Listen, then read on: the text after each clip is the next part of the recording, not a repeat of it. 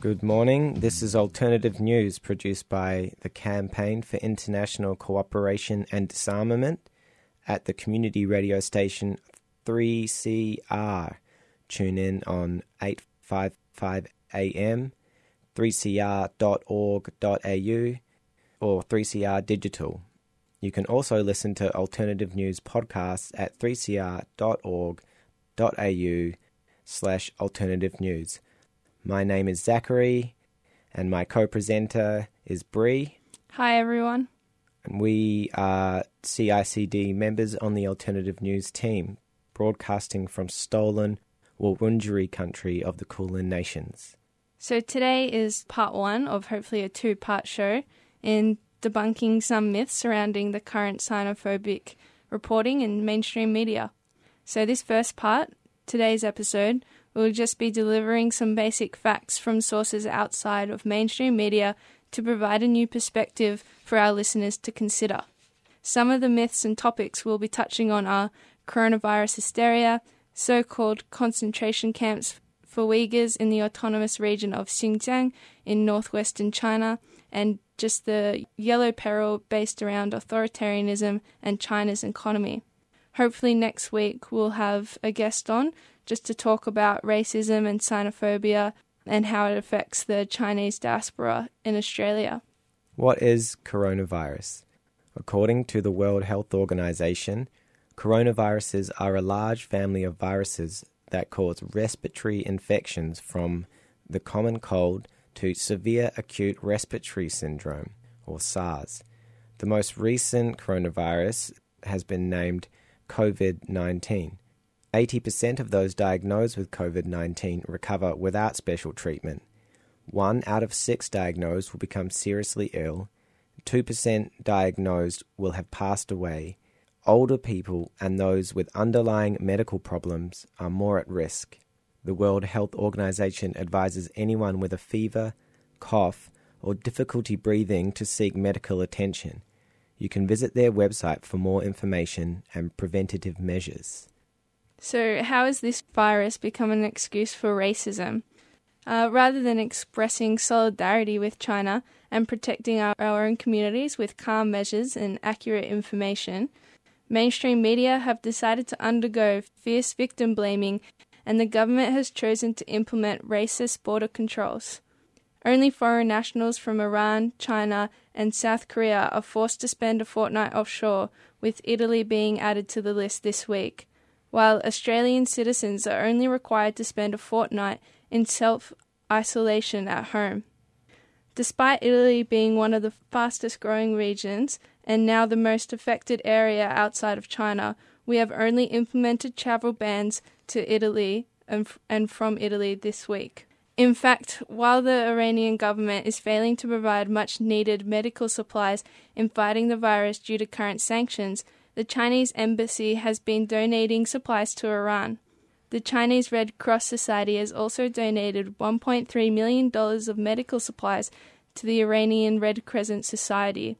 In Australia, however, the xenophobia and victim blaming runs so deep that in the beginning of February, a Chinese man died in Sydney of a heart attack because people were too frightened to give him CPR.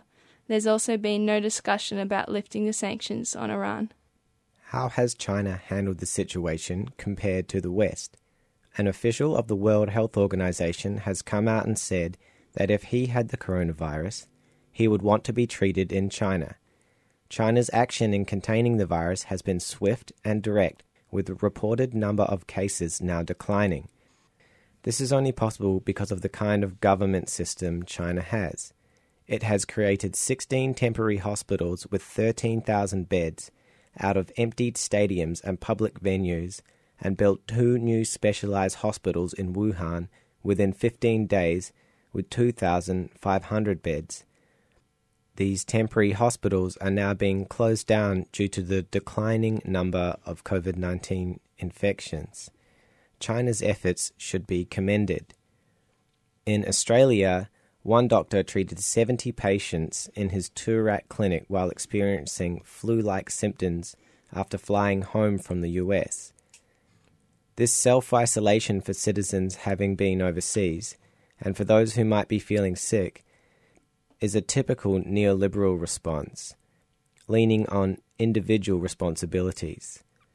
In America, it could cost thousands just to be tested for the virus, which could put off many people concerned they might have caught it. It is unclear who can access medical services for the virus and how much it would cost, since it depends on your private health insurance provider. In China, all treatments are free if you are diagnosed positive, and if you test negative, the government still pays for 80% of the costs. So why are we putting so much blame on China's system in handling the coronavirus? Simply, it's an easy target for xenophobic attacks. After this community service announcement, we'll be talking about the so-called concentration camps in Xinjiang. أنا من هناك, voice of the Palestinian diaspora, bringing news, views and stories about the Palestinian refugees in Australia and around the world in Arabic language. The show, which means in English, I am from there, also highlights the beauty and richness of the Palestinian and Arab culture. Tune in for أنا من هناك every Monday, 10 p.m. to 11 p.m. on Radio 3CR 855 AM. What are these so-called concentration camps in Xinjiang? So since the 1990s, Xinjiang has had terrorist attacks from religious extremists. These attacks will either be bombings, riots, or things like purposely driving into marketplaces and running people over. These terrorist attacks can be easily researched on the internet, and so are the ties between the separatist East Turkestan movement and ISIS. The extremists have been trained by ISIS, influenced by exported Wahhabism, and even in 1999, Osama bin Laden pledged his support to the group. The ties between terrorism in the Middle East and terrorism in Xinjiang are undeniable. These so-called concentration camps are in fact education centers where those who have been radicalized by religious extremism can learn Mandarin, the lingua franca of China, working skills, and their own religion, rather than an extreme ideology that promotes salvation through violence. The goal of these training centers are to tackle the problem at the core, both religious extremism and unemployment or poverty. Since 2017, there have been no terrorist attacks in Xinjiang. This de-radicalization is the complete opposite of the United States' response to terrorism, which is ongoing wars, racial profiling, Guantanamo Bay, and executions.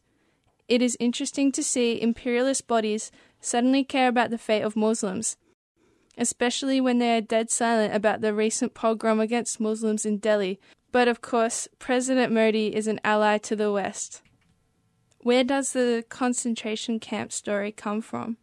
Today we will provide you with two examples of how the reporting on so-called Uyghur oppression have ties to US foreign policy and intelligence. In fact, there are CIA reports on Uyghurs in Xinjiang going back for decades.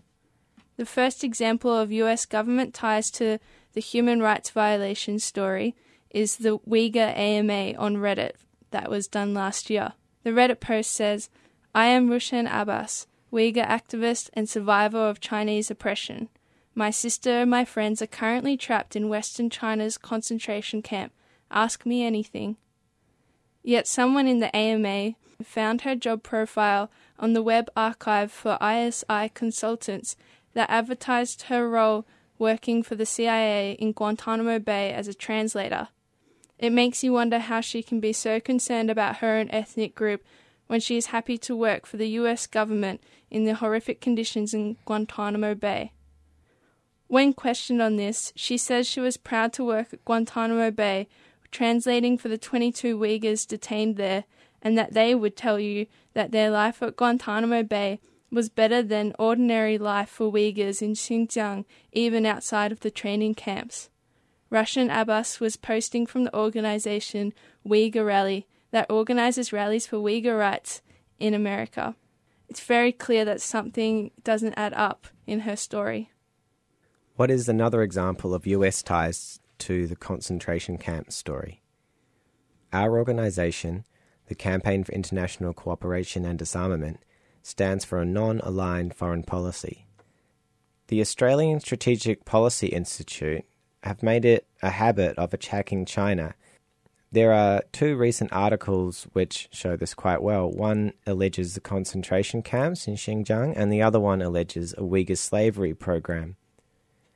These articles claim to be written by a combination of on-the-ground reporting and close reading of policy documents. If you read these articles and follow the sources, what you find is the close reading of the policy documents are done with a heavy ideological bias. The source will often paint something in a positive light, and the article will twist it to provide the negative light. In the most recent article about so-called Uyghur slavery, there is no evidence of on-the-ground reporting. A lot of the primary sources are US current affairs magazines, the US government, Radio Free Asia, and the CIA. Radio Free Asia is just another CIA propaganda vessel, not a worthy source. In fact, Roshan Abbas, who conducted the Reddit AMA, also worked for Radio Free Asia during her time working for the CIA in the early 2000s. Not to mention the fact that the Australian Strategic Policy Institute is primarily funded by the US defence industry and weapons manufacturers like Lockheed Martin, Thales, Raytheon Australia, and the MBDA missile systems. These organisations can be seen on its website under the sponsors section. The ASPI's claims to being non-partisan are highly dubious when it is funded by warmongers. Any salary or payment provided by such a think tank is blood money. What Zach is talking about is especially evident when the executive director wrote an article this week in The Australian blaming an, quote, assertive authoritarian China, end quote, in their advice to the government to strengthen the US alliance and expand the Royal Australian Air Force Base just 300 kilometres from Darwin, which will cost $1.1 billion. So now we're just going to finish up by talking about the Yellow Peril and China's authoritarianism. So essentially there's a disagreement between how mainland China thinks it should approach the question of ethnic minority groups and how the West thinks China should deal with their minority groups.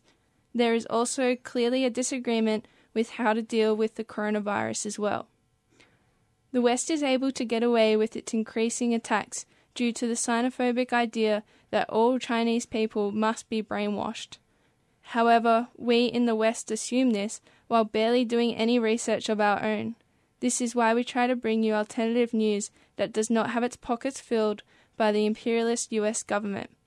We have a rise in yellow peril sentiments that look to blame many problems in the world on China's so-called authoritarianism.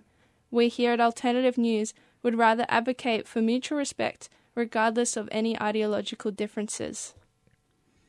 Thanks for listening to this week's edition of Alternative News, brought to you by 3CR Community Radio. This has been Zach and Bree of the Campaign for International Cooperation and Disarmament, trying to debunk some of the current xenophobic rhetoric. Listen back on this episode on 3cr.org.au/alternative news and listen again next week, Sunday 9:15, where we will hopefully have our guests on to talk more about this subject. Any questions you have, please find us on Facebook, call 0414 352 542 or email peacecenter@cicd.org.au. Next up, Concrete Gang. You've been listening to a 3CR podcast produced in the studios of independent community radio station 3CR in Melbourne, Australia. For more information, go to allthews.3cr.org.au.